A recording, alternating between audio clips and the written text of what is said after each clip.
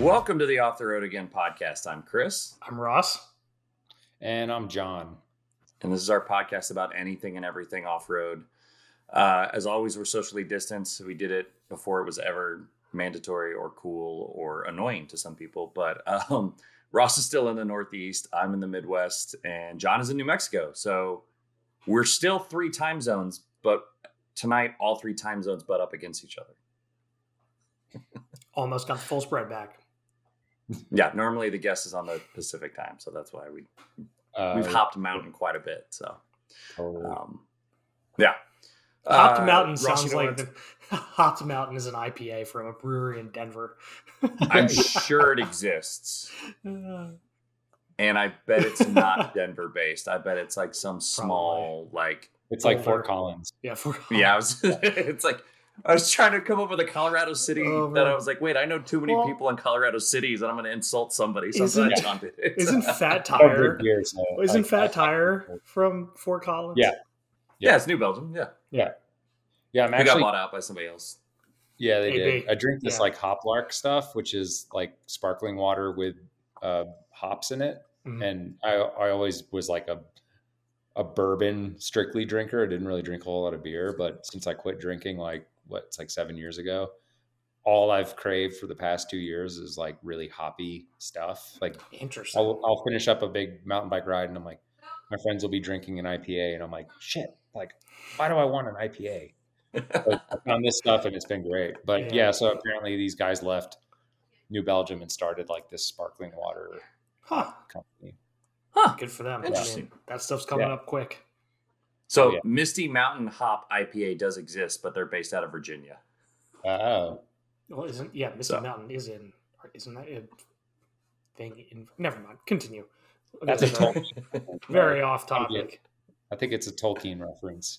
Right, the Misty Mountains. Oh, the Misty Mountains. Yeah. That's fair. That makes more sense. Big Tolkien over here. Really? That's very surprising for a guy who likes to spend a lot of time outdoors and ride bikes. Yeah. I wouldn't pin that to Virginia though. That's not. No. I mean, Tolkien references aren't anywhere. It's Middle Earth. But still, Virginia's not. I'll shut my mouth before I say something right away. It's all right.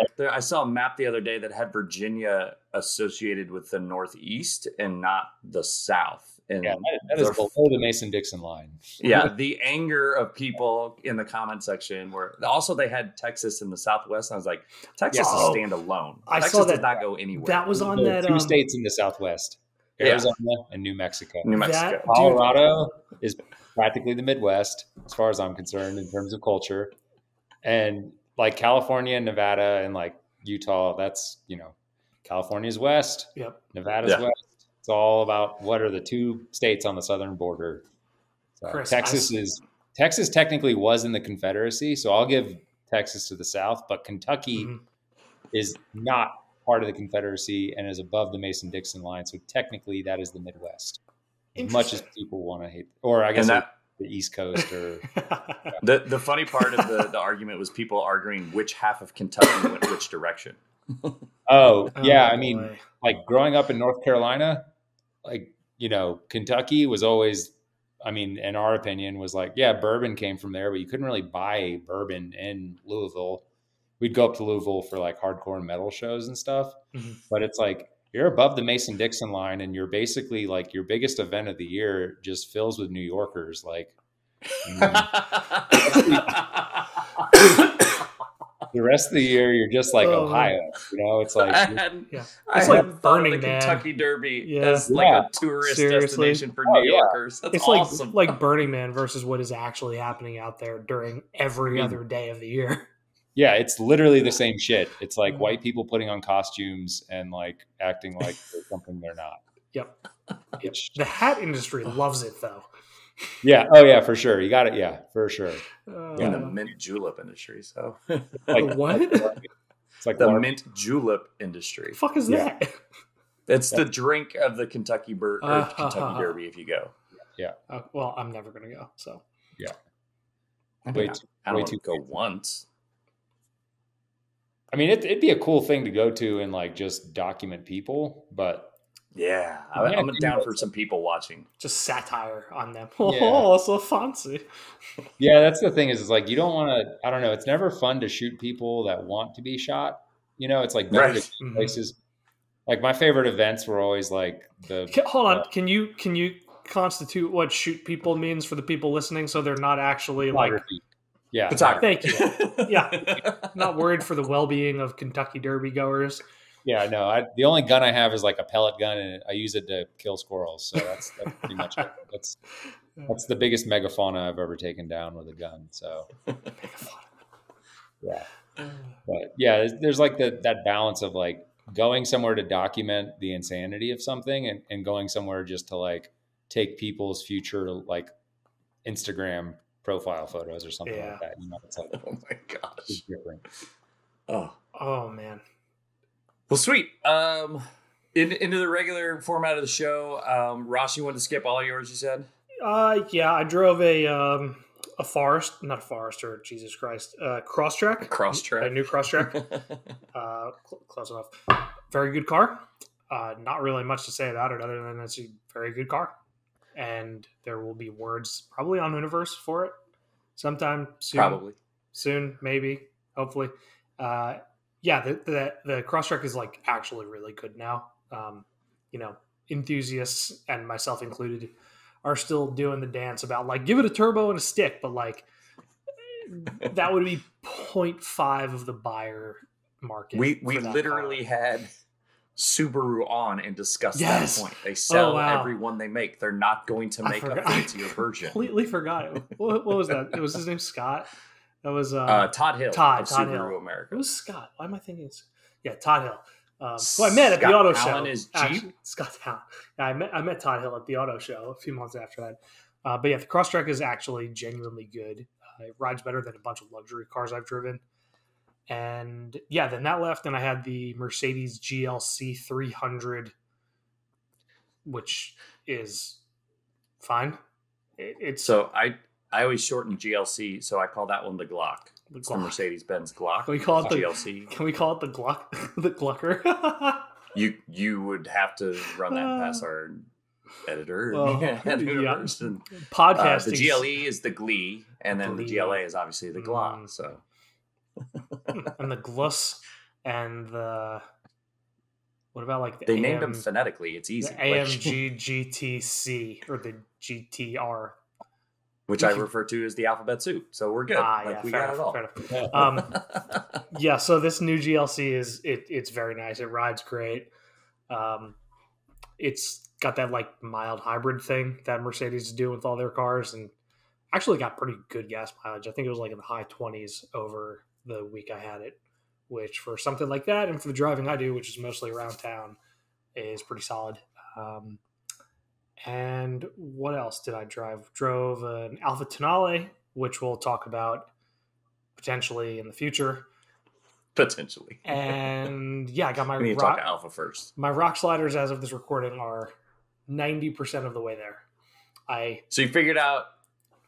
We did discuss the hardware issue, and that was on the show, right? Yeah, I've had a weird 5 days. So. Last week with my brother when I admitted my fuck up and apologized to White Knuckle Off Road, and then finally got my shit together and figured out exactly what I was supposed to be doing with the stuff that they sent that I didn't realize was the stuff they sent, and proceeded to lose the nut that goes on the back of the screw that pushes the KDSS and brake line away from the frame so that you can get the U-bolt around to bolt the slider on. The screws are there, but the lock nut's there, the washer's there, but the actual nut had vanished from the existence of my house. I checked everywhere, so I had to go to Home Depot and get a replacement. And now I'm just it wasn't in the materials that they resent you.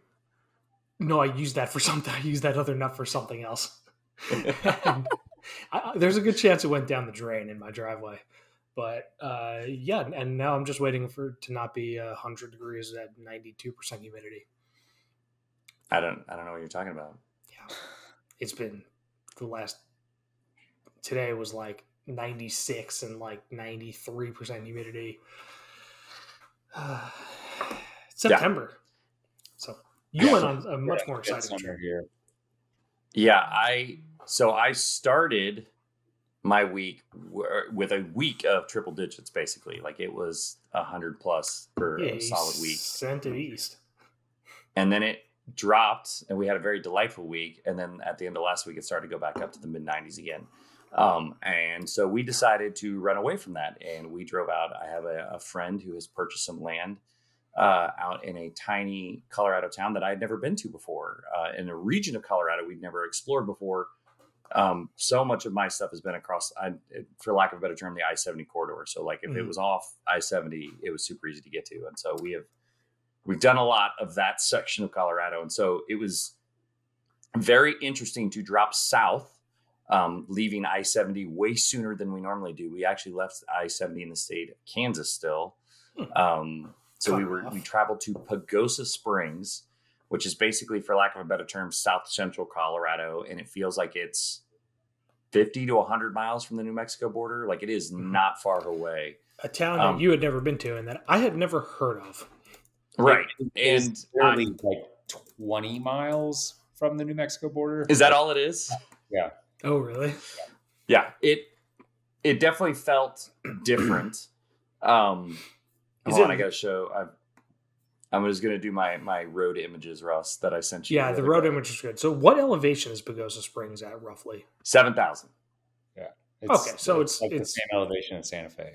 Okay. Yeah. So like you're up there, but you're not up there. Like we've spent so much time at 9,000 feet that we're like, all right, cool, 9,000 feet. But as soon as we go to 10,000 feet, half the family is like, I don't feel good anymore. So as we try 9, typically like 9,500 is typically our max. So when we left I-70, in Oakley, Kansas, and headed across US 40 West, which is what you're seeing here. For the audio listener, it's nothing. Like it's just plains. There's some telephone, electrical poles, and that's it. Or as we conversed via Slack, not even cows? No, not even cows. No, not enough cows to like have a market reference. So this section of road was 4 hours from leaving Oakley, Kansas, I-70 to reaching actually crossing under I-25 in front of the mountain. So like it is forever long, to the point where I took this picture about 2.5, 3 hours into that drive, and it looks the exact fucking same. Like there's more sagebrush, but that's about it. Very pretty. Ross, is it? I mean, you know what I'm looking at out here, so. Right, like you got trees and hills, and this is it. Don't get me wrong, like the road was very well kept. It flowed. I was able to allegedly run just a little higher than 5 over, and not have much braking or anything. But like it did make me feel like driving out farther west. In some of those unpopulated area where you're like, oh, I'm approaching a truck. I need to pass. Oh, I can see for 17 miles. So let me go ahead and pull out now. Who cares that it's... No, I did only pass in passing zones. But like, there were clearly some times where I was like, I shouldn't be passing here, but I can see the road forever. So we're just going to go ahead and do it now. So the drive out was a different drive. We've done 12-hour drives before with the kids. They were pretty good, but they started to get tired after a while. And we met my friend and his wife out there. We had a great time with them. We went mountain biking the first day. And full disclosure, like not a massive guy. Like I have the mountain bike. I definitely don't have all of the kit that I had gloves and a helmet and a bike. Like, cool. That's all you need. Like literally that is all you need. Right. Seriously, like people overthink that stuff. Like you don't have to wear like Fox and Troy Lee head to toe. Like I literally ride in cutoffs and a t-shirt. And my friends have invested in their bikes. Yeah. Where mine is like, I put on handles and pedals because I needed actually more room for my giant feet. And I wanted a little thinner pedal because it sounds weird to say the stock pedals kept hitting rocks. No, I mean, yeah, like stock pedals on anything are going to be kind of garbage. It's like, so it's always nice. The good contact points is what we call that. Those are your contacts. Yeah. It's good to upgrade. Yeah. It's a great way to put it. And hopefully we did your hopeful contact points. Yeah. For me, they're generally in contact. Like I'm not wild enough to or I'm not out of control enough to be wild enough to... bars, tires, not contact points. Right. Yeah.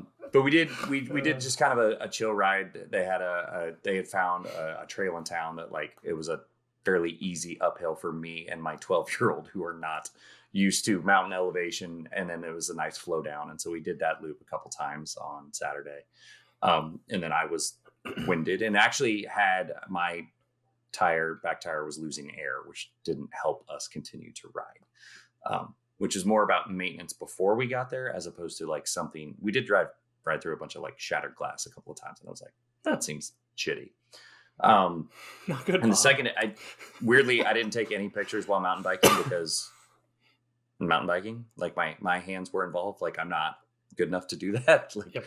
I'm sure there's some guy, and I don't have the like GoPro chest harness. So the second day we went up to like a reservoir and did paddleboarding and stuff. And this is where like I started to be like, are we in Glacier? Because the vibes it gives off from like the lakes and stuff from when I was up in Montana are kind of similar down here in that like it's basically a big valley and then there are peaks everywhere. Those which is a lot like being up a glacier. Yeah, lots of trees. The trees look significantly they're from significantly further north than you actually were. So they're giant ponderosa pines. Yeah. That pretty much that whole like San Juan mountain corridor up into like the Sangres all the way down to our backyard. It's all ponderosa. We've got a lot of Doug fir and blue spruce too, but yeah, that whole like that zone is all smells like caramel in the rain. You know, dude, it smells delightful. Yeah. Like I got out of the car and that was the first thing I noticed. I was like, there was a breeze. And so you get that sound of wind through pines, which is like top 5 sound for me. Love it. The smell of the fucking, you get up close to the ponderosas, they smell like vanilla. Dude, that's something that we have actually talked about on the show before. Like you talk about, you know, visiting and travel and adventure. And it's always like the sights and the experiences, but the smell of different places, like the smell from middle Maine to eastern New Hampshire, which aren't that far apart, like there's a distinct smell, and it's like whole body bring you back kind of thing once you get it. It's great. I love that. It's so underappreciated. It was great. And so the second day we went out to the reservoir that I just had the photo up. We did a couple of paddle boards and an inflatable 2-person kayak. I am not a stand-up paddleboard guy, being that I'm a little short of 6'4" and 200-ish pounds. Like a stand-up paddleboard is terrifying to me. And I've never had good balance. So I did do it with the kids quite a bit. Actually, way more balance than I expected because I didn't realize they had massive fins on them. Yeah.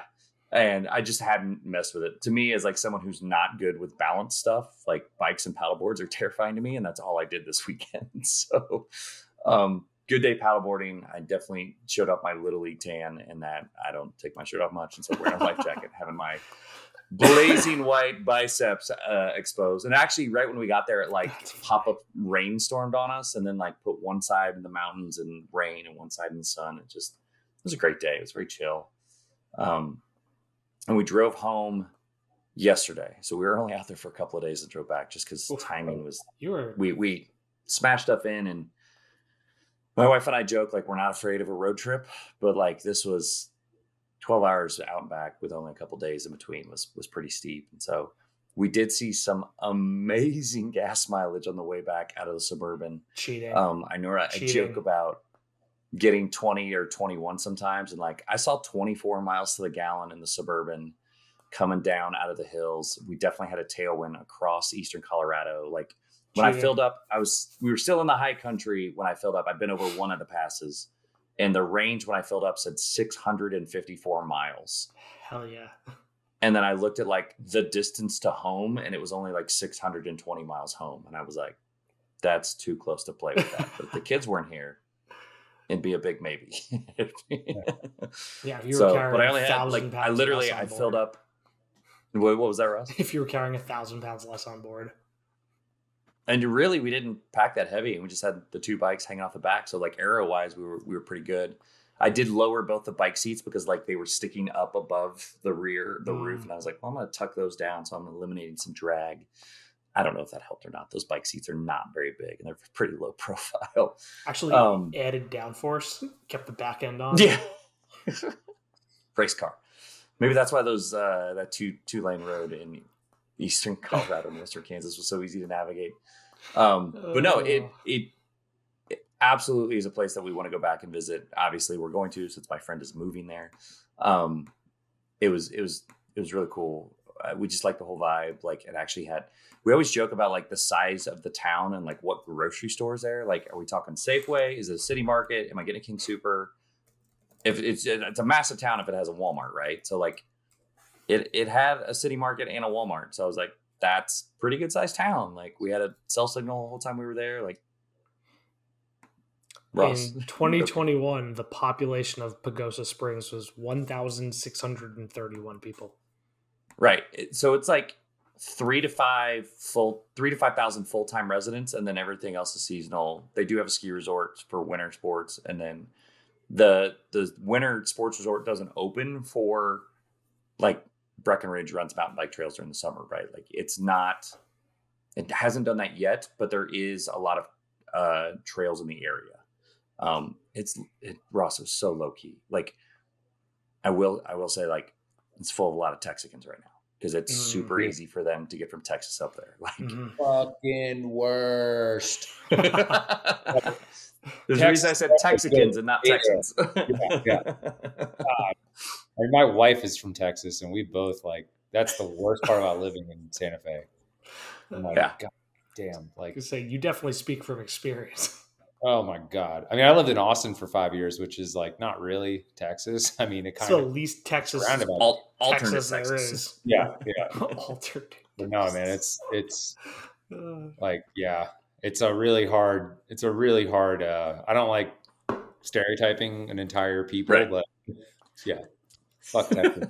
Fuck Texas. Right. Well, and it's like all your ideologies that like your state upholds have resulted in zero public land. So you have to come and recreate in our fucking states and then fucking want us to act like we're like beholden to your weird Texas values. Like, no, go home. It's easy. Go home. No one likes you. Well, that's like Texas listeners, but like, there's some truth there. All of the other places I've been in Colorado, typically if I run into some kind of issue, there's a Texas plate in front of me. Yeah. So like just being here, there are way more of them. And they've switched. It used to be like a red, white, and blue plate. Now it's like a white plate with black letters. Yeah. And they were everywhere. Yeah. It's like you're literally like camping in the middle of nowhere, right? Tiny little pull out, just I'll park the cruiser just out off of a bit of double track. You'll wake up in the morning and some jabroni has like driven his Dodge Ram with his fucking 70-foot mini house behind him because he's afraid to camp with like 6 side-by-sides. And they're like doing donuts in like an alpine lake or an alpine like bog. And like there's trash and toilet paper everywhere. And there's a fire going at 7 a.m. when there's a burn ban. And you have to walk over and explain to someone the concept of public land and being responsible. Like, nope. Wow. Nope. What's sad is I was able to picture all of that. Yeah. Like some dipshit in a side-by-side, like hooting and hollering, doing donuts in like microbial, like eco region that took like thousands of years to form and is like the most delicate thing that you could find for 100 miles. And he's gotta go do donuts in his side-by-side. Like, no, sorry, I can go on about that a whole episode. Hey, I'm deep in that culture and I went on a tirade about that a couple of weeks ago. So yeah, I think that was last week too, actually.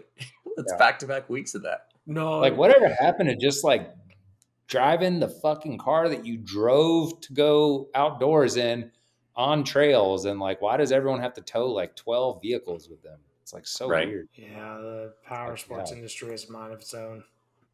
Dude, every time I thought I was gonna pass a semi on that like the 2-lane section, it was just a giant HD pickup with a 5th wheel behind it. Like they look like semis from a distance as they're approaching you on those small ass roads. Yeah. It's that is one of the gnarliest sections of highway from Pagosa to like Chama, New Mexico. Yeah. Because of that exact reason. And it's like, it's a really narrow road, and New Mexico's roads are a special kind of horrible. But I think they might have just repaved that section, which is like nice, but yeah, you can't pass these guys. And like, they see you passing them and they take it as some affront to their masculinity. And they like, that and the road going into Moab from Durango is like very, very similar, like archetypal. Just so it's funny you mentioned that, because that's the my friend lives in Salt Lake, so that's the road he had to come down and go back up. Yeah. He's like, they like to get to Moab for lunch because that's the better spots than, obviously there's not much in Green River. So there's only so many. I can't remember the name of the family owned taco stand there. But yeah, Green River's got some character though. It does. Well, when it's not melon season, I mean, it's like you pretty much just got to be there for melon season. But get out. Yeah. Dude, Moab's got better like Japanese food than we do in Santa Fe. It's like pretty crazy.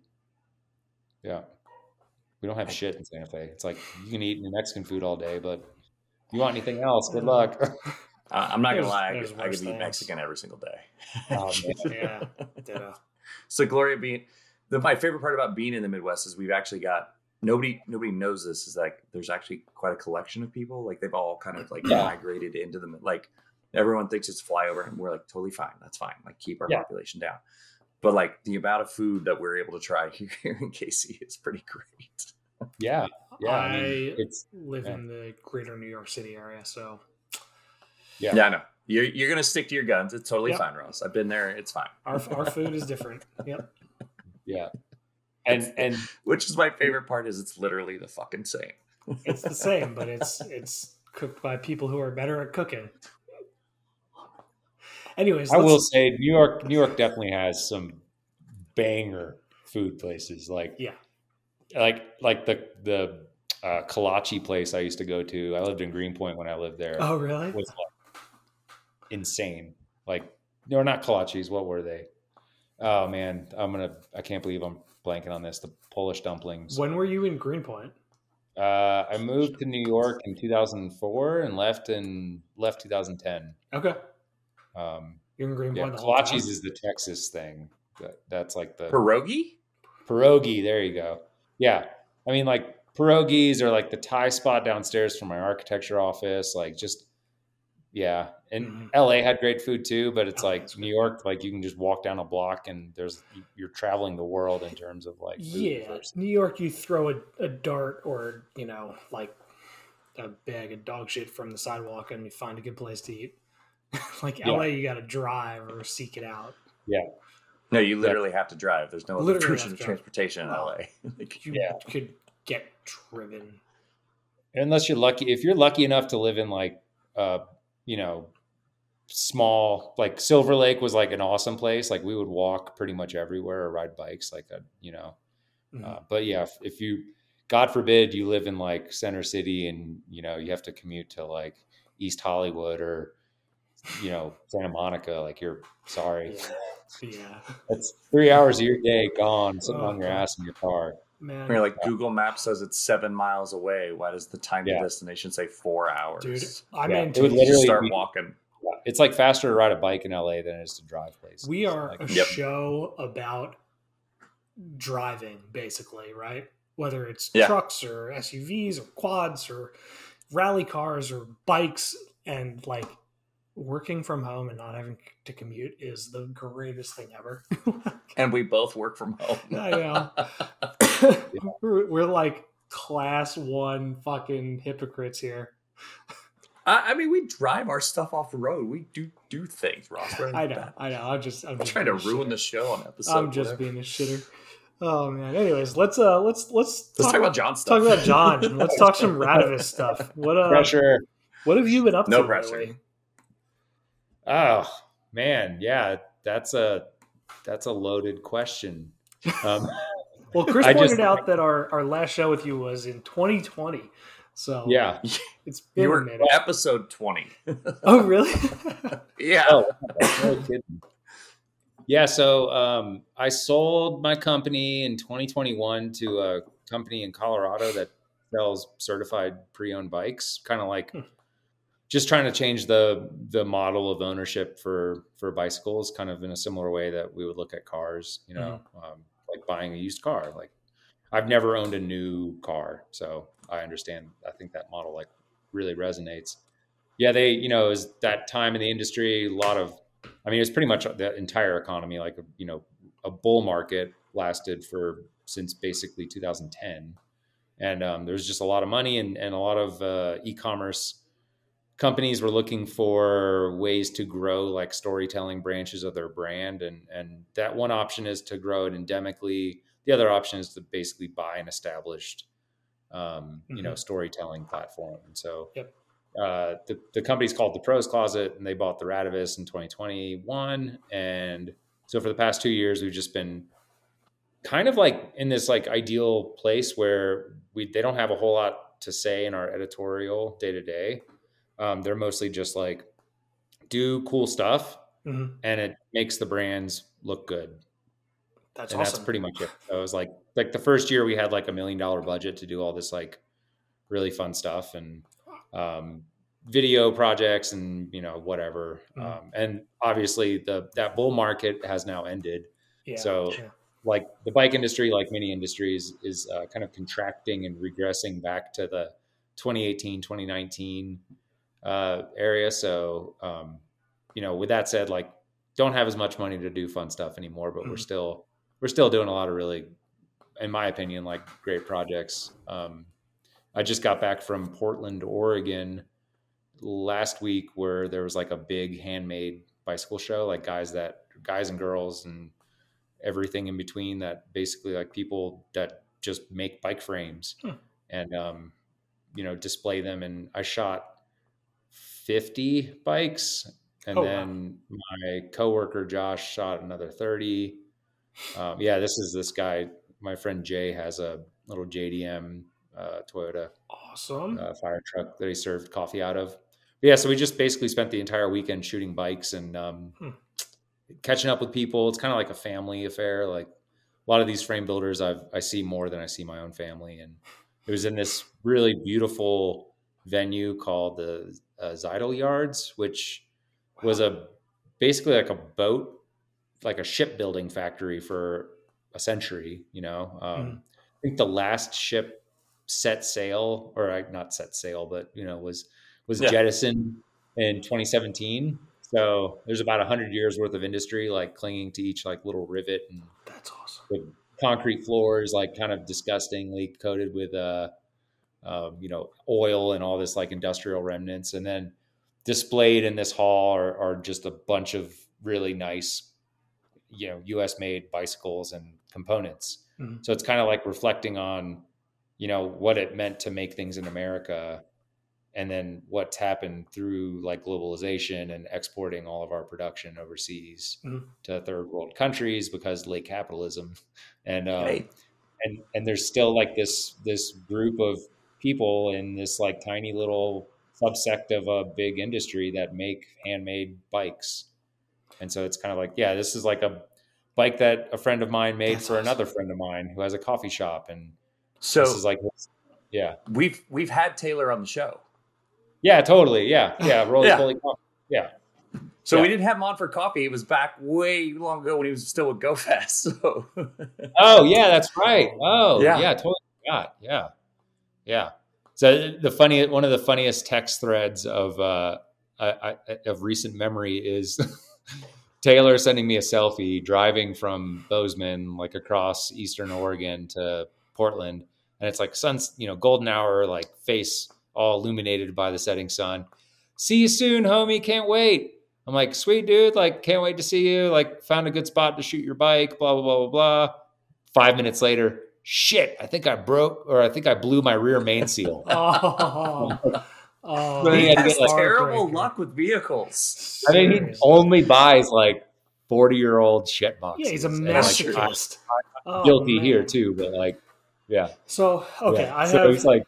I have two questions. My first question is, this show you went to and shot all these bikes at, is this the kind of thing where it's like local, regional, or international? It's like there's people coming from all over for this thing. Yeah, Namibia. Awesome. Yeah, that's like literally a frame builder from Namibia. Was there. Whoa, Namibia. Yeah. Wow. And his name's Dan, cool. And he's his brand is Nguza. And he's got like a Land Rover and a Land Cruiser, and Namibia is like a huge like kind of like 4x4 touring place too. So yeah. But Nguza they basically just started making bike frames for the local, just for the locals to like go to races, and like they go to these races and just destroy everyone. Like there's just this like endurance that I think is same thing that was happening with like track runners and stuff. But yeah, this team is they're kind of like the new hot thing in cycling. And then there's builders from kind of all over the country, all over the world, companies from all over the world. And I think people probably flew in from all over the world to see it, because it's literally like the world really looks at American frame building for its, kind of like whatever's going to happen in that like little zone of the bike industry. Ever since like Tom Ritchie was making like the first mountain bikes with like Joe Breeze and those people.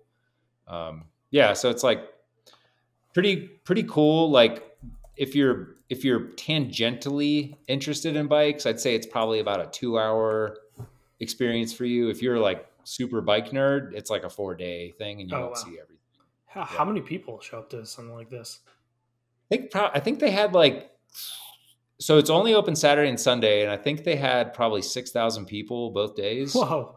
Wow. Yeah. Oh man. Yeah. That's okay. Like, That's a lot of people. That's a real show. It's also in Portland, which is like a bike city in general. So kind of almost like Mecca. The bike culture center of the country, right? I mean, it's hard because I think Portland like doesn't do it for me, because I don't really like road riding, and there's not like mountain biking in town.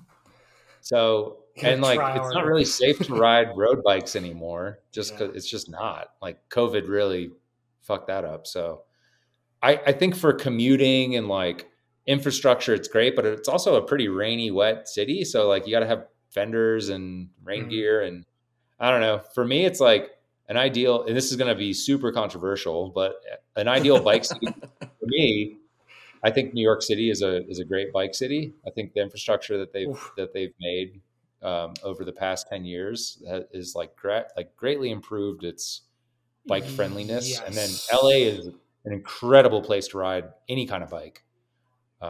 So like road bike, mountain bike, gravel bike, there's so much stuff to ride in the mountains of Los Angeles and no one lives in LA for the outdoors. They all live there for like the beach that they never go to. Yeah, the beach that's a 3-hour drive. I know you both were so kind, because I was going to say they just live there for the bullshit, but you both were much kinder. Well, I know multiple people who moved to LA to have beach access and have still to this day never been to the beach. Yeah. I mean, LA is the mountain town that Boulder wishes it was. And like, that's going to trigger a lot of people, but I'm like, okay, sea level to 10,000 feet. And every activity that is found at those elevation changes is like right at your fingertips. Sorry. It's really crazy. Like there are very few places in the world like Los Angeles, like geographically speaking. Right. So you can ride your bike from sea level up. Well, at a certain point you would hit an illegal bike trail and you would have to ride your bike illegally on the bike trail, which I'm not saying you should, but might be kind of fun if you did it. You could ride up to Mount Baldy, like up to the top of Mount Baldy. And it's like, and you'll see 3 people. And like one of them is like a park ranger and the other is like a Audubon Society person. So it's like versus Boulder, like you can't even ride your bike on certain trails, certain days of the week. And when you do go out on a hike or a run, you see thousands of people and the parking lot's full. And it's like, once it becomes that saturated with like like-minded people, I think the experience goes out the window. The experience that you're looking for goes out the window. The actualized experience changes from the desired experience. It's like going to Moab during Easter Jeep Safari and like hoping to get some peace and quiet.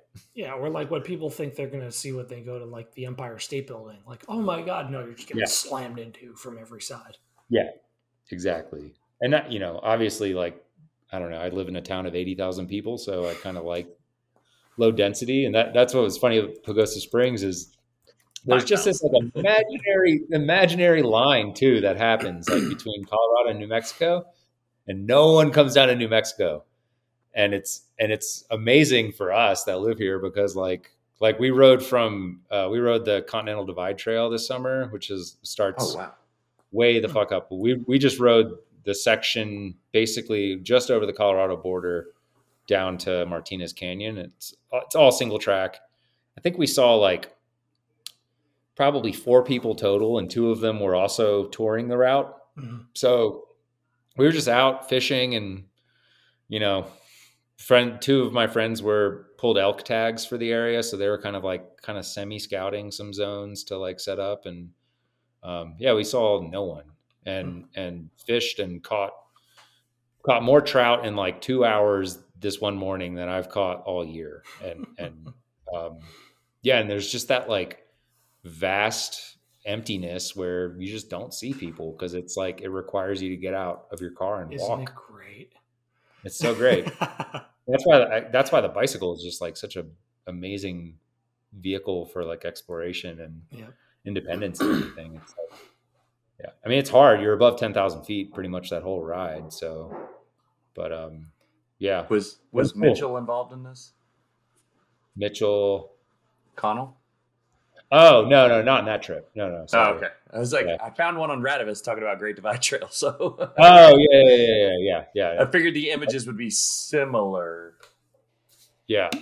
Okay. Sorry, we just got a new refrigerator and it's loud when it makes stuff. Can't hear it. So you're good. Okay, I want to back up for a second. So with you having sold Radavist, other than the infusion of ad spending, how has your role in the company changed over that time? Honestly, it hasn't. I think that's what you wanted, right? I don't know. Putting words in your mouth here, but like, I think it's like a mix of, like I joked that there was so much fake money being thrown around in 2021, where it was like, they credit. Yeah, where like basically the board of directors tells a company to, hey, you got to do this thing, and the company goes and does it. Mm-hmm. And I don't know for certain, but I'm assuming that the similar thing happened with this TPC Radavist merger, where they were like, oh, we have to go out and we're going to buy a media company. And I think it's like, I know the founder of the company like was really tuned into what I was doing like professionally with the website. And I think he was probably a big supporter of TPC purchasing the Radavist. But I think there was like this thing where like you catch like a big fish and you don't really know how to land it in the boat. And you're kind of like struggling to figure out what to do with this fish. And I think there's a lot of that happened where it's like my bosses weren't really cyclists. So they didn't really understand like why we didn't cover the Tour de France or like, or like why we don't review specialized road bikes. And it's like, we're like this weird, I mean, dude, our logo is like a fucked up, made up animal. Like it's, we're not like, you cannot expect this to be like a normal media company. Yeah. And so because of that, like lack of like, it's not like they needed a plan, but just like the lack of understanding about what they were going to do with us, they kind of like allowed us to just do our thing, which was awesome. And it's not the silk parachute I thought it was going to be. Like I'm still working from 6 a.m. until like 8 p.m. almost every night. I've got a team of the editorial staff is amazing. We've got a guy in Tempe, which is like kind of outside of Phoenix. His name's Josh Weinberg. He's a great photographer, great storyteller. And then we've got this woman from Boulder, Haley Moore, who's like awesome, just really brings like a level of professionalism to our like kind of incoherent ramblings.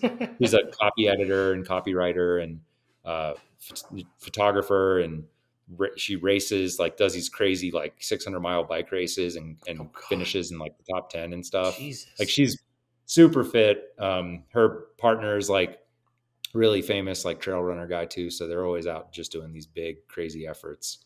That's awesome. But the site's yes, we get into like it really is. Yeah. We get into like the weird knit little like gritty parts of the industry that I think traditional companies and traditional media companies don't cover. But ultimately, I think to answer your question more succinctly, I think the Pros Closet did a smart thing, and that's acknowledging our audience and our readership is a very engaged and dedicated group of followers. And if you do something like crazy, like, I don't know, just switch the editorial content, you're going to spook the fish. So rather than doing that, which is what I see time and time again when a company sells, they just let us do our thing. And that freedom showed our readership that like, hey, like this company cares about the Radavist. So like, we don't, we're going to support the Radavist still. We're going to buy the merch. We've sent, hundreds of thousands of customers to TPC. And I think that's probably what the company was after anyway, which is just kind of like new customers. Okay. Especially when you look at like the price of like what it takes to get a set of eyes off of Google onto your website. It's about $5 a head. Yeah. Yeah. So, that's an ROI right there. Yeah. And then we got to do some really fun projects like custom bikes, and we designed some bikes and did a bunch of video stuff. And that's fun. That makes it worth it, right? Yeah. Yeah. I mean, my job title is the director of special projects, but I'm like, my hands still touch the site like 1,000 times a day, but I just have more helpers now, which is great. Yeah. Letting your child blossom. Yeah. Like I just rode that today. That's a really fun. That's cool. Yeah. So it's kind of funny. Just my friend Todd made that bike, the frame and fork, and did the paint job. And then a bunch of my other friends made the components on it. So it's like when I say it's like a family, like the derailleur was made in Italy. Yeah. Yeah. It's way different than what I'm writing. Whoa. Yeah. Okay. Yeah. I mean, audio listeners have to put eyes on this thing. That is crazy. Yeah. It's this company, Ingrid Components, and like they make these derailleurs that are compatible across like all platforms. So dude, this is like looking at the wild complications and movements and stuff on watches. Like, that's the equivalent, Yeah. That's like a friend of mine machined these cranks up in Philly. It's cool because like every part has like a human that has like made it in a shop and then sold it because everyone needs to make money somehow, and these people have just made a living doing the thing they love, and honestly, like they're the best at it and probably in the world, I'd say. Like it's just, and then I know this guy Adam Moore who like shoots like crazy watches, and I met him through bikes because he also rides bikes, and like looking at Adam Moore's photography of these like crazy watches, like Hodinkie's done some stories on him and stuff. It's like the same kind of thing that I do with bikes. It's like every little transition, every little nuance. It's calming. Yeah. Like it is incredibly intense, like the intricacy of some of the stuff that's on here, but like it's calming to see it the way you've shot it. Like, you can see the energy that's been put into it. People also tend to do like watches and cars comparison kind of thing. I think the parallel might even more be bikes and watches. Oh, for sure. Because it's the care, the number of components is fewer, but the importance of each component is higher. Yeah. And it's a really simple machine, right? I mean, that's the thing that like is kind of frustrating watching the like electronic car thing happen, because it's like, that's literally not saving the world. It's saving the auto industry. Yeah. It's like, it's saving shareholders and investors. Yeah. I mean, like you want to talk this right here, what you're looking at is the greenest form of transportation humankind has ever invented. And it will always be that way. Mm-hmm. And the thing that sucks about it is like, you're taking this very simple mode of transportation and also sport, And like now there's like batteries on a lot of them, which is great for, Yes. we have an e-bike we use for cargo stuff. Like we do all our grocery shopping on it, but it's like, yeah, you see these like 16-year-old kids riding an e-mountain bike and because quote unquote, the climb is really hard. And I'm like, and then, their parents dropped them off at the trailhead. And I'm like, geez, man, like I remember pushing a 1-speed, like up a little tiny little hill, like years ago, I don't know. It's just it's a weird thing to see, like the science muddy something really simple. Yeah. Oh, but I guess beautiful. There's like CNC machined aluminum. Yeah, he did that in his shop too. God damn. And yeah. This was kind of like it wasn't, I don't want to say it was a flex, but it was definitely like my friend Mike Cherney, who's a jeweler, lives up in the state of Jefferson, which is like Northern California, Southern Oregon, made the little stem cap. And so I sent the stem cap to Todd, the frame builder, and was like, I just want some kind of like motif based on Mike Cherney's little design that he made. So but yeah, it's just a lot of like weird parts. And when you start looking at the vignettes of each of those components, and you'll start to notice like the similar motif through the frame. Like Todd does a lot of like circles intersecting arches, and then like a very just S&M redneck inspired stem, which is like an old BMX stem, or roughneck. Sorry, not redneck. But yeah, it's. I mean, I love this shit. It's cool and it's engaging, and yeah, like people see modern full suspension mountain bikes and don't realize that like you can still ride bikes like this down those exact same trails. You're just not going to be going as fast, or which has its benefits for sure. Hey, I'm a huge proponent of taking it a bit slower. The car industry especially is such a friggin' boner over the faster everything is, the better it is, because ultimately that's what sells, the next version of something versus the prior. But like, dude, like stop and smell the roses, like slowing down and looking around and taking things in is what it's all about. And, that's not everybody's mojo, but yeah, we're on the same page here. It's like you said with cars. I mean, like you go to, like I'll be out riding in Gemini Bridges or like somewhere out in Moab or somewhere in Canyon country, like in that Colorado plateau. And it's like some dingus saw a Ford Raptor commercial and thinks that he can go 70 miles an hour down a dirt road in a national park. Like really got to stretch his little like Fox suspension out. And like, you're like riding a bicycle up a 13-mile climb. And suddenly there's a guy like with his car completely sideways coming out of a turn. And you're like, well, if I were in a car with my family, like, in a Jeep or a 4Runner or something, like we'd all be dead. But it's just like the speed. Yeah. The speed thing is just such a bummer. It's like, ugh, like SoCal was horrible with that stuff. Like we'd be in like our old, like even this winter, we went out into the Mojave and into Death Valley in our Land Cruiser, which is like 1985 troop carrier, super slow. Well, it's got a Cummins R28 in it, so it's got a little bit of pep, but slow by like trophy truck standards. And it's like, yeah, people just like pretty much all dirt roads on public land have a 25 mile an hour speed limit, and like you just see these people like driving like. You're driving through a nature preserve going 70 miles an hour. Like, come on, give me a break. Those people should be shot. Dude, honestly, I hate guns. I'm not a fan of violence, but people doing shit like that should be shot.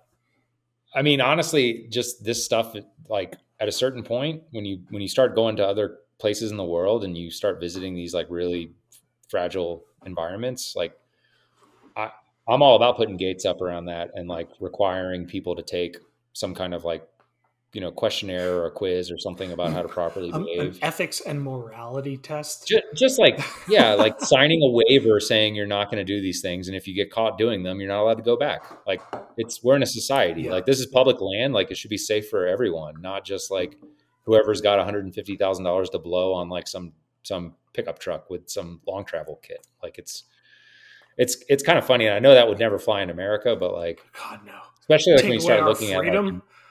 at like, yeah, totally. Yeah. Take away our freedom to live. I just threw up off the side. Sorry.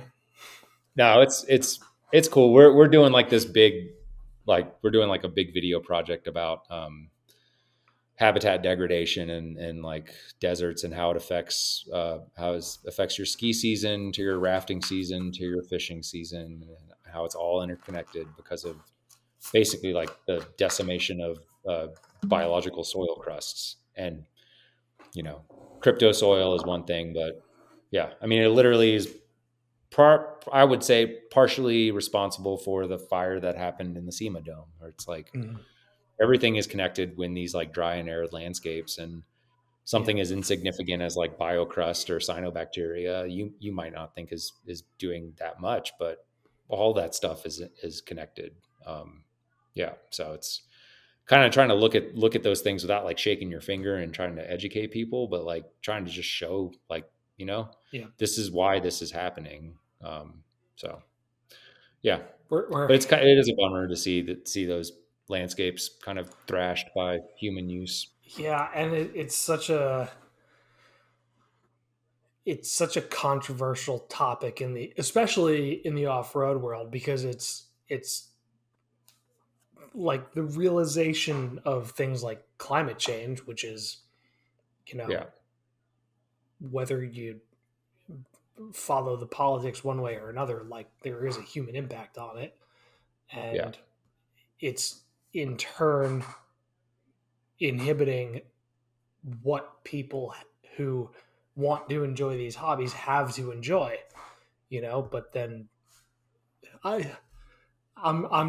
biting my tongue. We're not doing politics tonight. That's not how this show is. Yeah, no. I'm gonna call it. Shut my mouth. I think it's just kind of like and I don't think the human condition of like just wanting to share things, like the societal construct of government, I think is, everyone, we're in America, we're in a democracy, obviously, but public lands are like the largest socialist experiment that this country has seen, maybe second to the highway.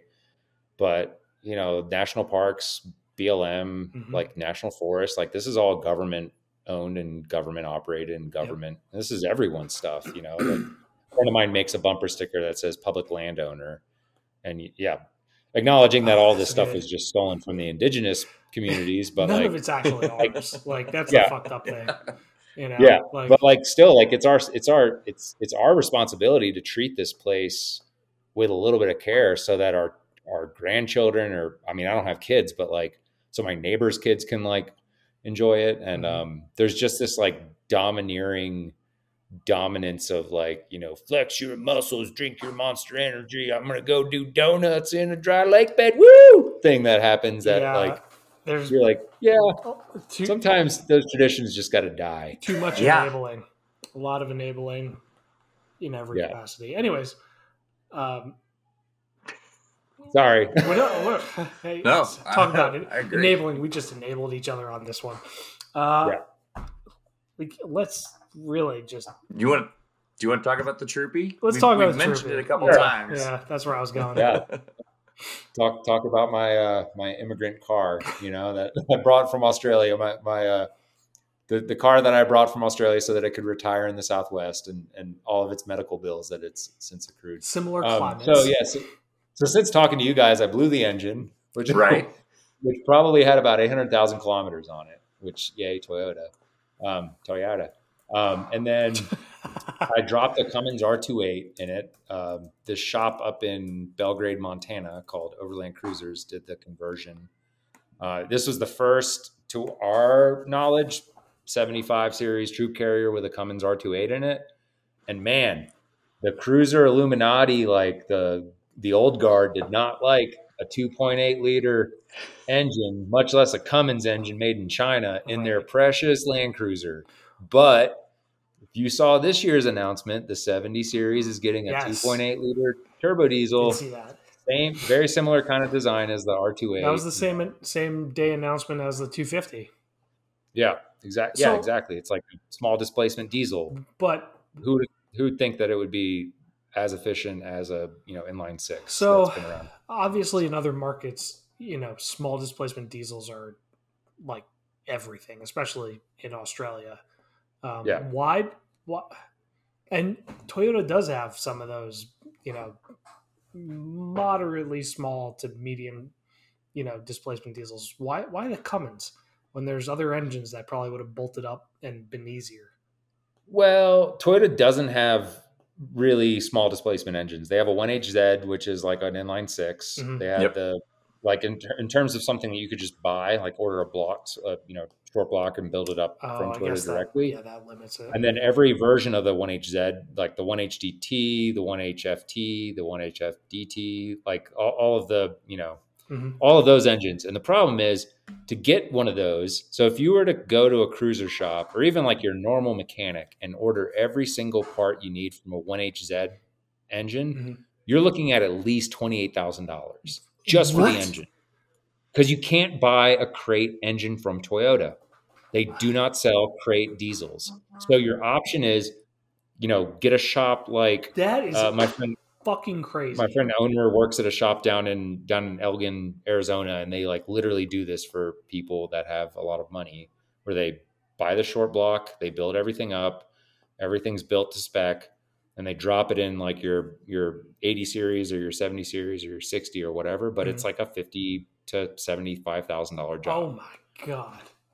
So the way I look at things is obviously, like, it would have been sweet to keep it Toyota native, but I'm also like not really that much of a car freak. Yeah, like I'm more of a bike freak. Like I would have a hard time building up. Yeah, I would have like a hard time building up a 1983 Ritchie with non-period correct parts than I would dropping like a made in China Cummins R28 engine in a 85 Toyota. So for me, this is Cummins country. There's way more Dodge Cummins equipped trucks here than anything else.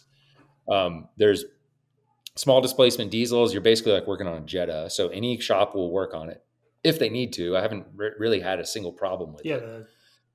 Cummins actually ships or assembles and ships those out of Farmington, New Mexico, which is like over like kind of close to the Navajo res. So Lauren Healy's neighborhood. Yeah. So there's like all these reasons that went into it. Plus, it's only like $6,500 with everything, including the gas pedal. Like, what kind of electronic pairing did you have to do? I literally, it's like an ignition wiring. Okay, yeah, that makes a lot more sense. It's super sick. Like you take it helps if you have a pre-ECU, like a pre-OBD2. Yeah. And I mean, I'm also greatly simplifying this, but you take out your old engine, you chop off your old engine mounts, you weld in the new engine mounts, you get everything squared up, you use the adapter plate. I kept the original H55 trans and split transfer case. You do some fab work for your radiator and your front mount intercooler, because top mount intercoolers are stupid. Super. And then, yeah, I mean, it's like the dumbest thing. Let's put an intercooler where the hottest part of the car is. Sweet. That makes a lot of sense. So these guys up in Montana at Overland Cruisers did all of this work, all the custom airbox fabrication that was required, it's their custom front mount intercooler. They basically used my truck to develop a 70 series kit, and they've done a few since then. Cool. And the base of that swap is about $25,000 for the engine, for all the fixtures, all the bolt-on, everything, like, maybe parts, HVAC, labor, fab. Yeah, like all that stuff. $25,000, boom. You've suddenly got a old car with a bunch of new technology in it. Well, they started tearing mine apart and realizing, oh, yeah, remember when you were saying your drive shaft was binding from going into 4-low? Yeah, well, your rear diff was a 4.1 and your front diff was a 3.7. So, yeah.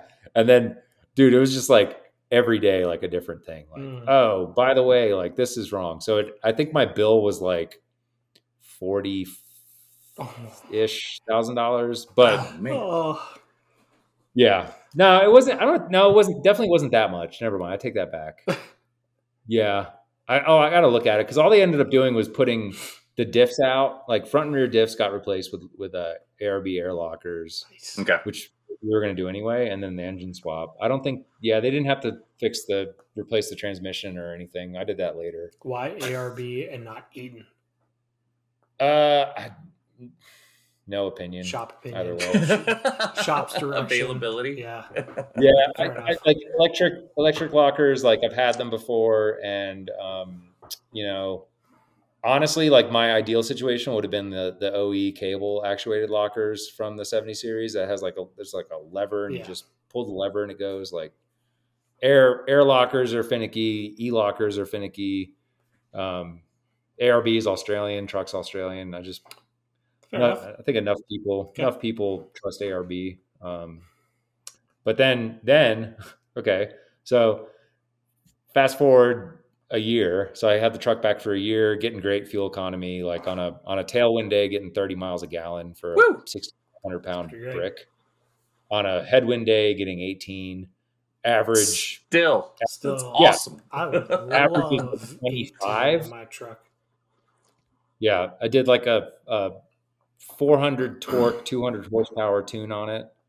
So it actually, I mean, for being a big brick, it moves. So we drive it out to Colorado or California to the Mojave, driving down a bunch of like crappy Mojave desert roads, and it starts raining nonstop, and like we're just basically camping in rain for a month. And the importer that I bought it from must have done a horrible Bondo job around the windshield, and I didn't notice this at all until.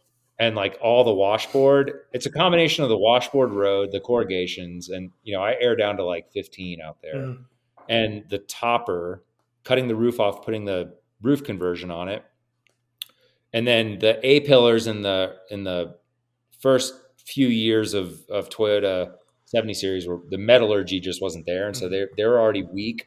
A lot of the Aussie 80s or the 1980s like 70 series will come with like gusseted plates to strengthen them.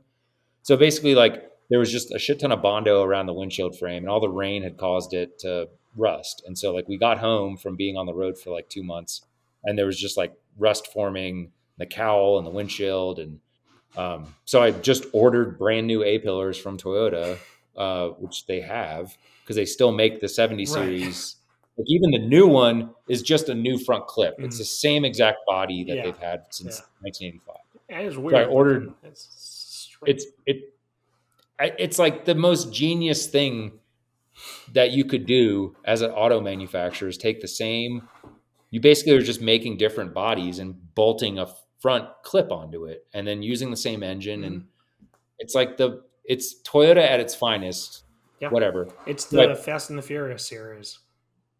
Yeah. The exact same shit, just reskinned. Yeah.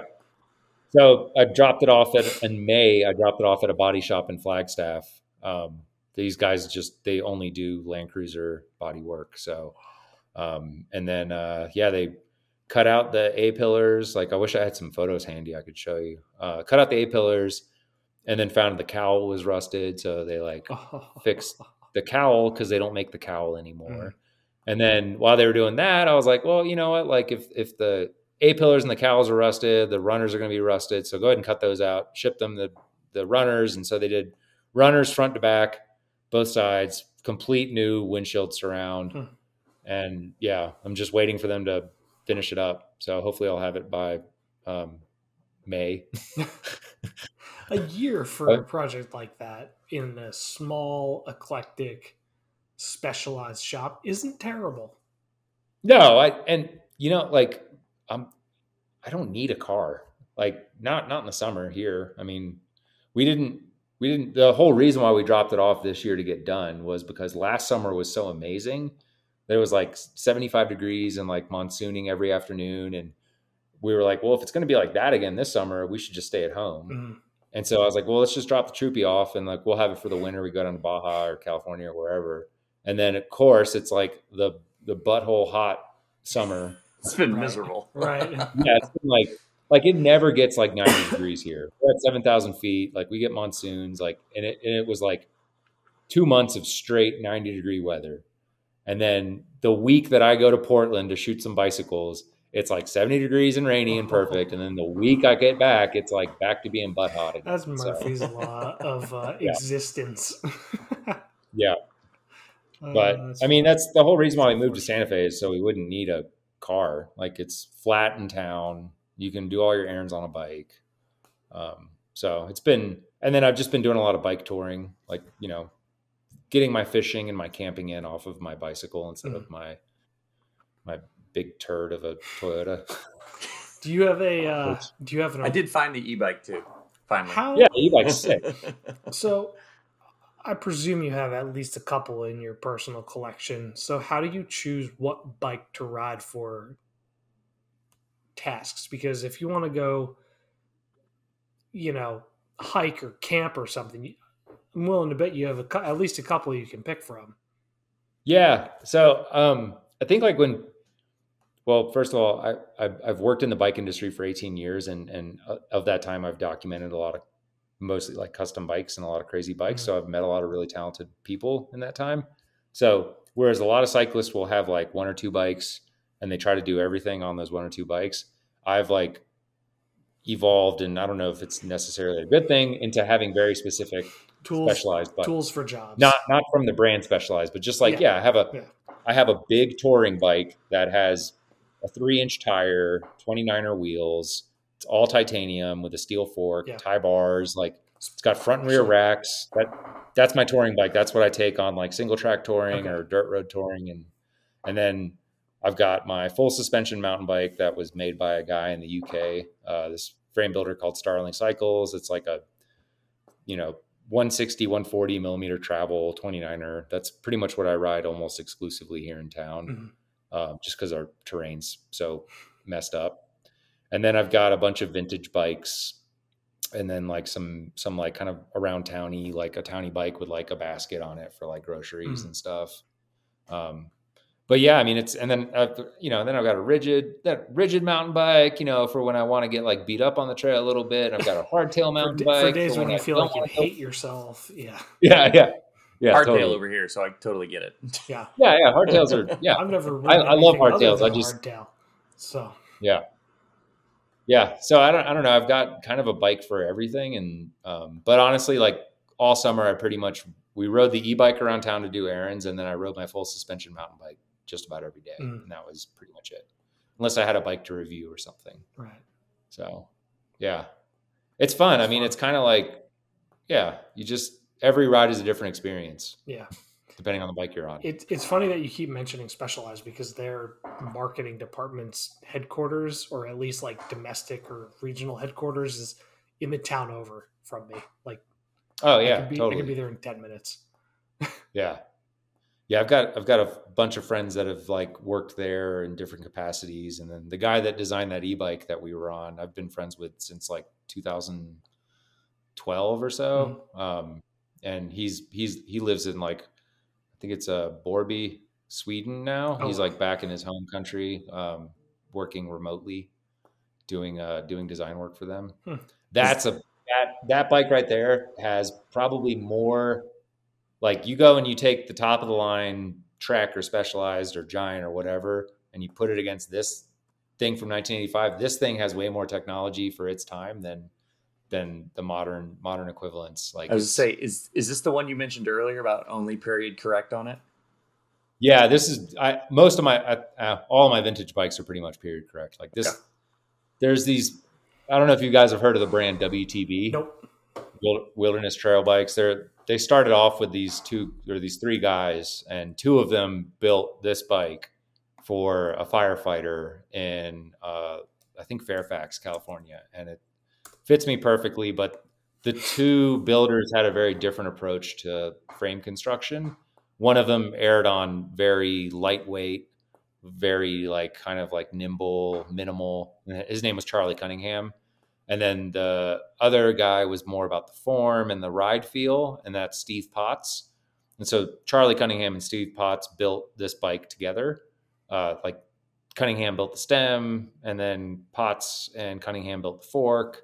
And in terms of like the vintage bike nerdery, Cunningham is like getting a I don't even know, like a Shelby Cobra. That's right? literally like, what I was going to say. Yeah, like super small batch, like, and then a Steve Potts is probably getting like a CJ7 or like a scrambler. Is that a CJ? V8 scrambler. CJ8. Yeah. CJ8. Yeah. So, and it's just Cunningham primarily worked in aluminum and was doing crazy things like hand filing down cassettes to make the shifting cleaner and just machining everything. And this thing is it's real special. What's on the below the seat, Chris? Can you punch in? That's the original. Yeah, that's the original dropper post. It's called a height right. So you open the quick release on the seat clamp, and you sit down, and the saddle drops, and then you close the quick release, and the saddle stays at that low position. So when you're going down like a fire road or some rocky stuff, and then when you get to the bottom, you just open the quick release up, and the springs back up to your normal height. That's genius. Yeah. I think Breeze and Engel made those, and I think they came out in like 1983. Jesus. So, yeah, that's like the first dropper post. But it's like the brakes were made in Richmond, California, and like they were taking these ultra lightweight road racing hubs and like flipping the outer flanges around and machining them and repurposing them so that they were light and stronger, and then cutting down 700C wheels into 26-inch wheels and like re-welding them. And just the amount of innovation that happened in that first 10 years of the existence of the mountain bike will surpass anything that humans will ever be able to do with the bicycle. And I've just gone down this crazy rabbit hole of doing stories and builds from all these like pioneering builders in that time. And it's been super fun. But yeah, anyone that knows anything about vintage mountain bikes knows that this is like that's the creme de la creme right there. It's pretty freaking cool. Yeah. There's even like a little moped scooter, oiler, fucking fair. I forget what they're called, but like a little oiler elbow, like that I repurposed as a cable yoke to get the brake cable to go in smoothly underneath the stem.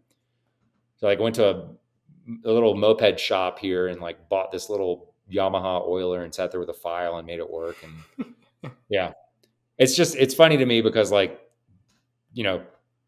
people were riding pretty much the same single track on these bikes that we're all riding like full suspension on. Right. So yeah, it's kind of like four-wheeling a solid axle thing with crank up windows is kind of how I think that's why I love vintage Forbies. I like the old vintage cruisers and Forbies and don't really want something with like electric anything. That tracks. Yeah. I'm not gonna lie. There's part of me that was like, you know what, a little e-motor here wouldn't hurt. Oh that feels like a slippery slope, though. Like, no, I mean, like cycling's got an inclusivity problem, and I'm not just talking about like people of color and women. I'm talking about like the average person that just wants to go out and get a bike and go experience what it is. And like studies have shown that people that have e-bikes actually ride more than people that don't, because every time I go on a bike ride here, it is a kick to the throat. It's hard. Yeah. It's not easy. Yep. Even 7,000 feet. Yeah. I mean, and I've lived here for a little over 3 years now. And it's like, it's still very hard to ride a bike, and it takes all spring and all summer to get into the shape that I'm in right now. Mm-hmm. And then the winter comes and I can't ride for 3 months and it all goes away again. Yep. And it's, and I think people would like cycling more if they tried e-bikes, and even just for commuting around town. Like I think the only time we drove the truck that Carrie's got a 2001 Tacoma, the only time we drove that thing was to go get like a yard of gravel, or like we'll go pick up a cord of wood, and that's it. Right. And it's like, it's really cool, and it's faster, and it's good exercise. And yeah, people ask so many questions about it. Like loading 4 bags of Trader Joe's groceries into this thing. And it's awesome. I love it. And I think everyone that tried one, obviously depending on where you live, would definitely end up using it more than their car, which I don't know what that means for automotive journalists, but hey, I think other than dropping my daughter off at daycare, I could probably do everything that I do on a daily basis with a bike. Yeah. Yeah, and they make a long tail version with a kid seat too. But the risk with that is like you're basically like beholden to the behavior of other drivers. Yes. Not around here. Not good. Yeah. Not good. Yeah. I don't think it's good anywhere. Yeah. I mean, like the other day, this like punk kid that I know just from him doing the same shit to me has a giant lifted, 12 valve Cummins pickup that his daddy probably gave him. No. And drives around in like pit viper shades, telling anyone on a bike to move or I'm going to run you over. Can you fit your head in the exhaust or? Yeah, exactly. It's like 16-year-old kid, right? Yeah. Calls Carrie like the B word and says he's going to run her over. And she just like rolls straight up to him and like tells him off on camera, like has the whole thing recorded and, just kind of lays into him and gets his license plate number and all that stuff. And so I just looked up where he lives and like, all right, if he does that again, we'll go have a word with his dad. Yep. Yeah. But yeah, it's a weird machismo thing that happens here. They see you on a bike and they just want to like fuck with you for some reason. Yep. But yeah. That always sets me off is like if it's a big diesel truck too and it's puffing all the black smoke, I'm like, you've literally made your diesel more inefficient with less power for a visual display. But like it makes their PP bigger. Oh man, I figured out how to turn the screw on my VE pump. Oh, look at me, I'm a magician. Like I can add more fuel to it, and especially when like diesel's like $7 a gallon. Yeah, like, I don't get that at all. Like, more idiots.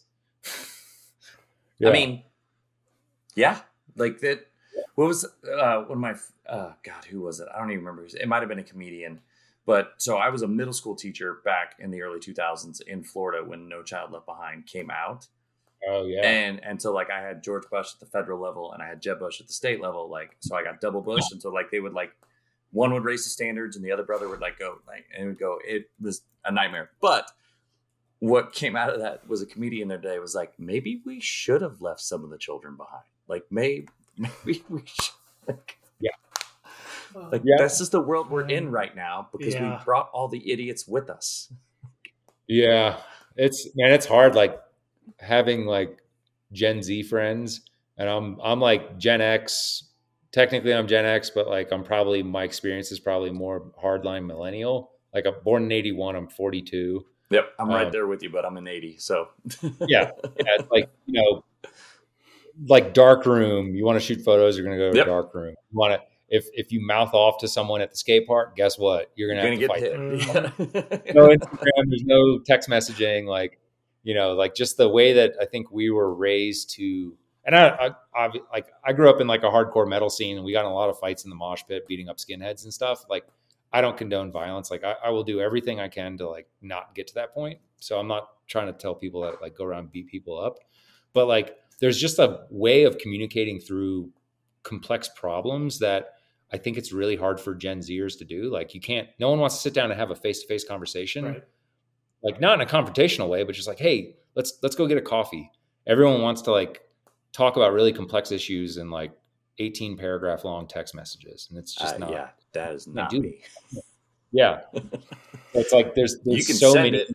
I'm not reading more than 3 sentences. Yeah. So it's like, it's almost like a whole generation that is just like lost the ability to do what our generation would just consider like real simple, basic societal structural things. Yeah. But yeah. Anyway, not to completely, cast a bad light on an entire generation. I've already done it to the entire state of Texas and this state of Kentucky. So I should probably. well, it's weird because I being where I'm at on that spectrum, like I have Gen Alpha now. Like those are my kids. Oh, so yeah. like it's even wilder. Oh, man. Yeah, Gen Alpha is like 2011 is when it started. So Gen Zers I think stopped in 2010, and so 2011 starts Gen Alpha. I couldn't even watch TV growing up. Like my parents would not let me watch TV. Like not for any like weird religious reasons, just because like they're like, go outside, that's what kids do. Right. That's what we all did. Like if I got TV, it was Saturday morning, or if it was after school before my parents got home, because we're that latchkey generation. Like you let yourself into the house kind of stuff. My favorite stat on all that stuff was in those cartoons, something new had to happen every 7 minutes to hold the kids' attention spans. Oh, wow. And then we roll that into early 2000s video games where something new had to happen every 7 seconds to hold their attention spans. And now kids are glued to their phones all day. It's like I'm going to watch maybe 2 seconds of a reel and decide if I want to watch it or not before I'm on to the next one. Like our brains are all wired different now. It is not the same. Yeah. I mean, it's pretty apparent with like the friends of mine that have kids, like just watching how they behave and what they respond to. Like me, a block, like not even a full Lego set, or not even like a full something, but just like, here's a block of wood. Like, go do something with that. Like, you can't do that anymore. I can tell you the loudest my daughter shrieks isn't the TV, isn't the cell phone. It's when we open the door in the morning and somebody's walking their fucking dog down the street. Oh, that's cool. Yeah. Awesome. So at least there's that. Yeah. Well, that's why we have a show about camping and getting them outside more. Fun. Like the lake and the mountain biking, didn't look at his phone at all for like 8 hours. I mean, that's the thing, man. Like, parents, if you're listening to this and you don't take your kids camping, I don't care where you live. You can camp anywhere in this country. Like, even New York City has camping, and Jersey and upstate and stuff. Like, I can't begin to explain to you how important that is, because my parents never did that shit with me. I had to like go with friends, to go do stuff, or like their friends' family would take me, and but I never did that until like I was old enough to basically go out and do my own stuff. And but at the same time, I loved, I used to breed reptiles in high school. Like I was a fucking nature nerd. Like I wanted to be a herpetologist, like up until applying for schools, and you realize, to get into a biology program, you have to have like a 5.0 GPA and AP Science, AP Bio, AP Chem. Yeah. Which is, I was doing all that stuff. I just didn't have I was more creative minded. But anyway, the world, first time I went out west and saw the American deserts and saw a chuckwalla lizard in the wild, or a horned lizard, it just completely blew my mind. And as parents, it's I can't even begin to describe how influential being outdoors can be for children. Literally shaped me who I am today, just watching nature on TV because I couldn't go and see it. So it's got to be really cool to be able to shape someone's life through how you raise them and what you expose them to and stuff like that. It's a little weird too. It's a lot of weird. Yeah. Ross, you're only a year into it, buddy. It's gonna get weirder. It's already a lot weird, dude. Wait till they're teenagers. Oh man. Yeah. All my friends that have kids that I've watched grow up now, it's pretty wild to see how fast they grew, and then how old we're all getting. Well, so talking about teenagers real fast, I heard something the other day that the current teenagers, so those are what, Gen Zers, there's a lot of resistance to the normal things that Gen X and millennials strive for. So in high school, there's less drinking now. Oh yeah, totally. And there's less driver's license obviously has been a big one that people talk about, but they're just they're not interested. And there's a hesitancy towards adding technology to their lives now. They're starting to be no, that's not working out for me. Good. They didn't even need a Butlerian jihad to make that happen. That's amazing. That's a deep cut. It is. For the sci-fi nerds out there. Yeah, that was I mean, we were in Palm Springs and walking pretty much everywhere and just kind of doing the Palm Springs thing. And I was so stoked to see so many kids on electric, basically what are those little Honda rascals, basically an electric motorcycle. Like a moto compo? Literally a long tail, hand throttle e-bike with 4 people on it. Right. I'm that is so smart. Why, I know you guys do a lot of like auto journalism, but like, why get a car payment? Why get insurance? Why get a driver's license? 100%. Like, if you can just get around with a e-bike and do everything you need to do between that. And I saw tons of kids taking like the city buses, and I'm like, man, I really feel like that generation sucks that they're going to get a giant hot stew of a planet, but like maybe they'll actually be able to get something done. You know? I feel like some of us are trying to fight that fight. It's just not. Yeah. I mean, every time I go out on my bike, I'm trying to fight that fight. And it's like acknowledging that some boomer white dude's going to yell at me about being in the road. And I'm like, whatever. Yeah. Well, you'll be dead in like 2 years. My favorite part of that is you can't respond back and say, this is your fault for the way you voted, dude. Like, we wanted to have city planning. We wanted to have all this stuff. Yeah. You guys pushed us this way. Yeah, that's the hard part. Generational blame is like, it's like the frog in the boiling water. Like they didn't realize what they were doing. And then by the time scientists started telling them what people were doing, it was so politicized and that, you know, people had their mindset. They're still, and it's, I mean, it is what it is. I think like this town in particular, we get a lot of like retirees from like California and Texas. And it's like, talk about very polarized opinions on across the political spectrum there. But California is, I mean, they all unite in their hatred of the bicycle. That's for sure. It's not ideal. I really want to join the right and the left. Like, just talk about bikes. Right? And, man, people get pissed. It's like, anyway. But not just bikes, but like public transportation. Like, we just move away from the automobile for a little bit, guys. It's okay. Like I live in the middle of nowhere. When we talk about like the only way you can get anywhere is air travel, I would love to take a train somewhere. Oh yeah. I can't. 100%. It takes 4 days. Like I can drive it in 2. Like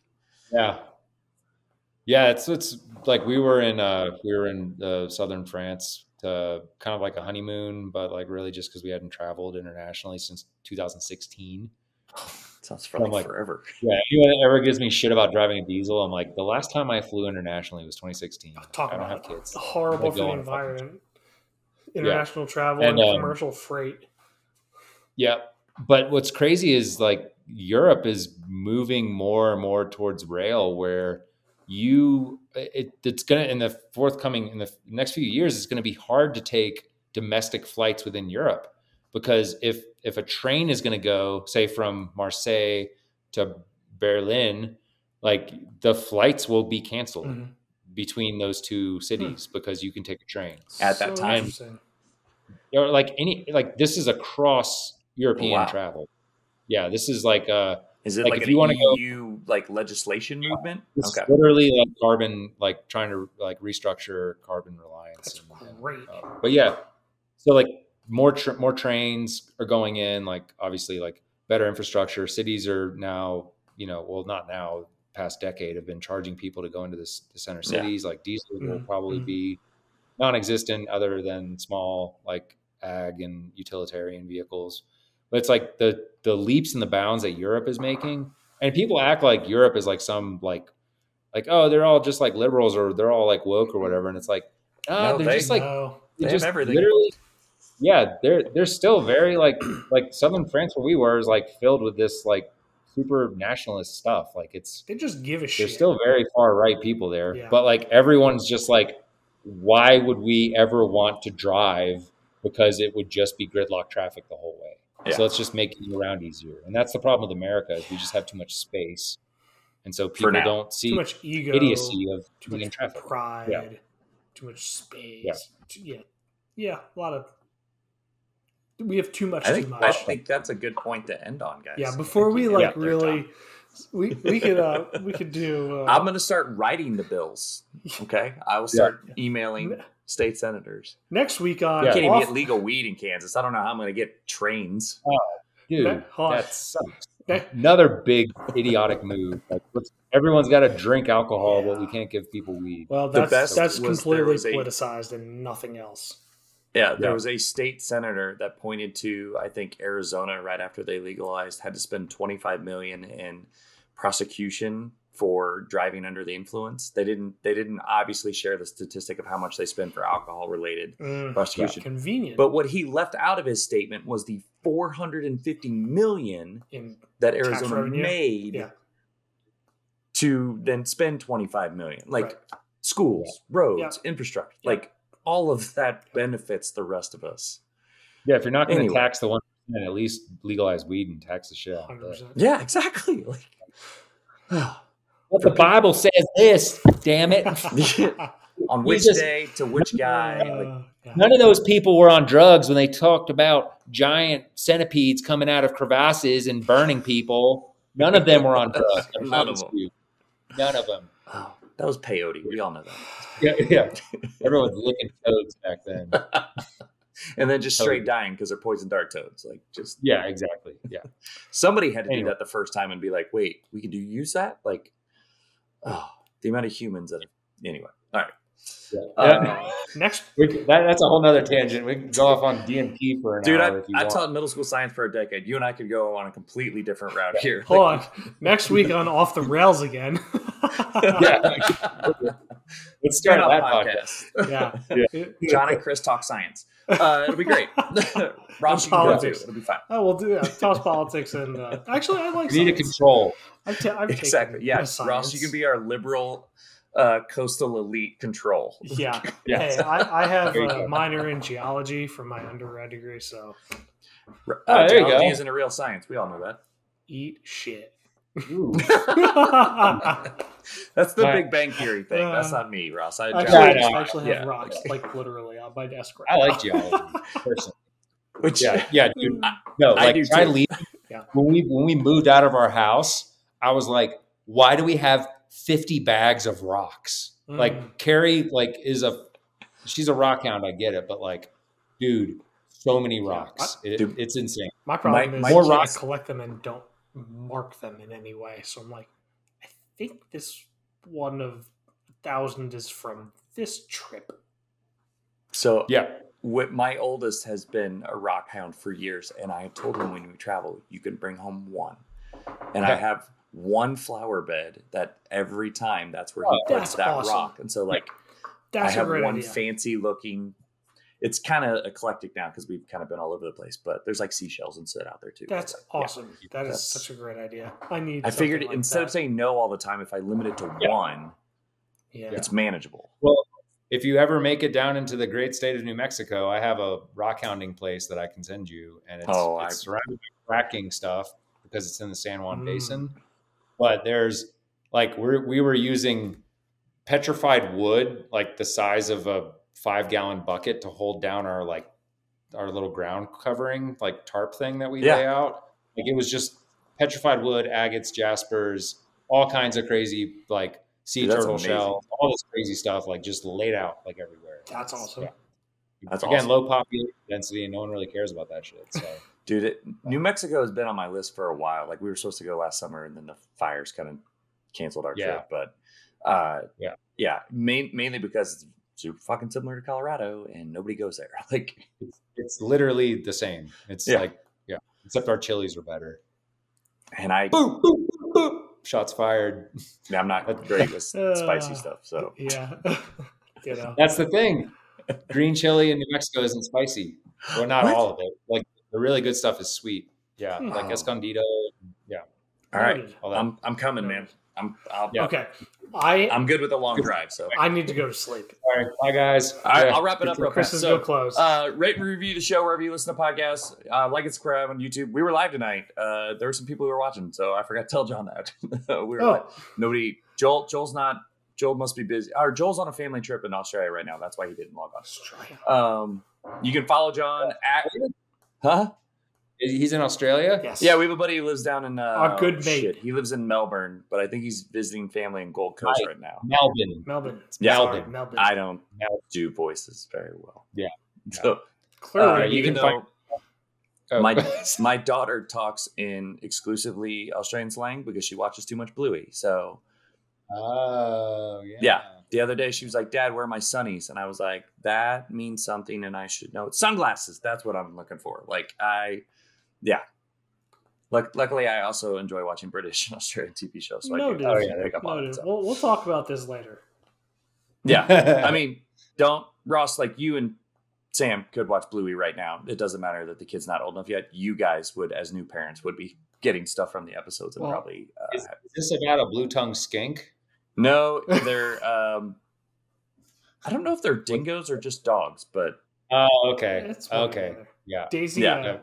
My daughter, which I've watched an hour and a half of TV this week, and it was the F1 race. So.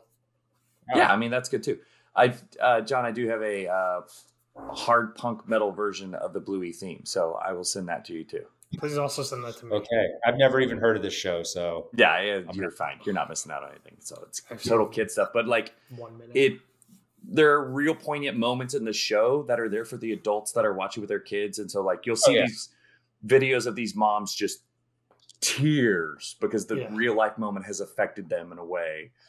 And the kid's like, "Mommy, it's funny. Why are you crying?" Like it's the SpongeBob thing where it's like, "Oh, that joke was funny when I was a kid. Now you watch it and you're like, oh man, that was PG-13 plus."